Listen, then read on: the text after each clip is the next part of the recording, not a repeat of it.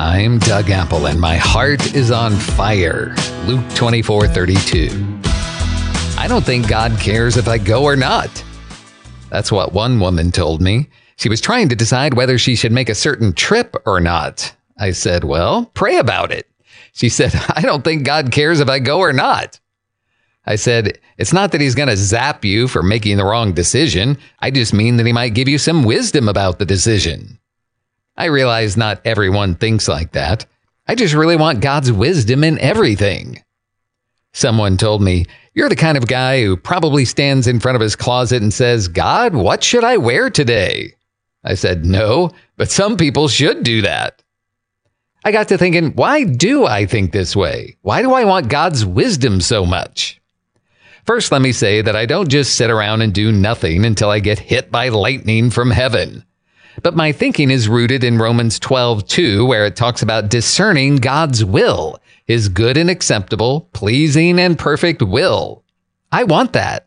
I want to live within God's will, his parameters, his guidelines. I want to build my life on a solid foundation with good life construction principles. How to do that? That same verse, Romans 12:2, talks about being transformed by the renewing of our mind. Let me just share with you all of Romans 12, verses 1 and 2 in the NIV, since that's where I first memorized it. Therefore, I urge you, brothers and sisters, in view of God's mercy, to offer your bodies as a living sacrifice, holy and pleasing to God. This is your true and proper worship. Do not conform to the pattern of this world, but be transformed by the renewing of your mind. Then you'll be able to test and approve what God's will is, his good, pleasing, and perfect will.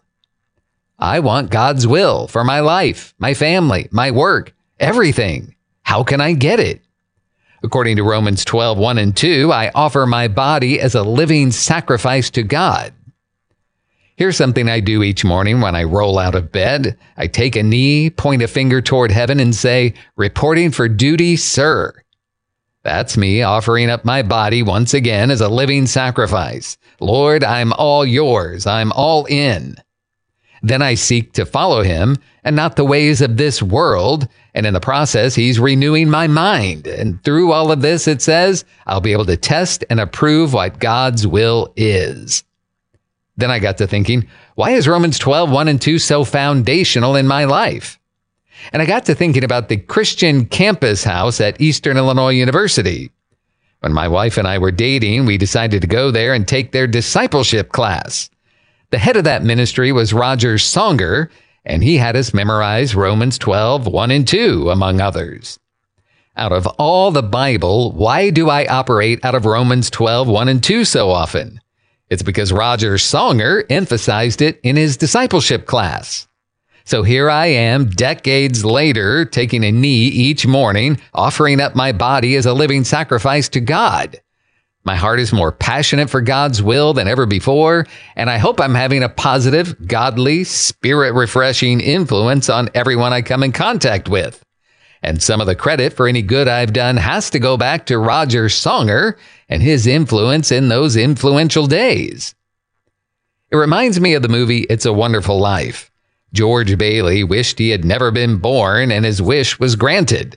Clarence the angel then showed George what the world would look like if he had never been born, and it was quite a bit worse. Finally, Clarence said to George, strange, isn't it? Each man's life touches so many other lives. When he isn't around, he leaves an awful hole, doesn't he? Yes, each of our lives touches so many others, and that's why our decisions are so important. We don't know how the future will be changed by our decisions. This is why I want God's will so much. I don't know the future, and I don't know the best thing to do, but God does, and that's why I daily offer myself up to him as a living sacrifice and seek his wisdom.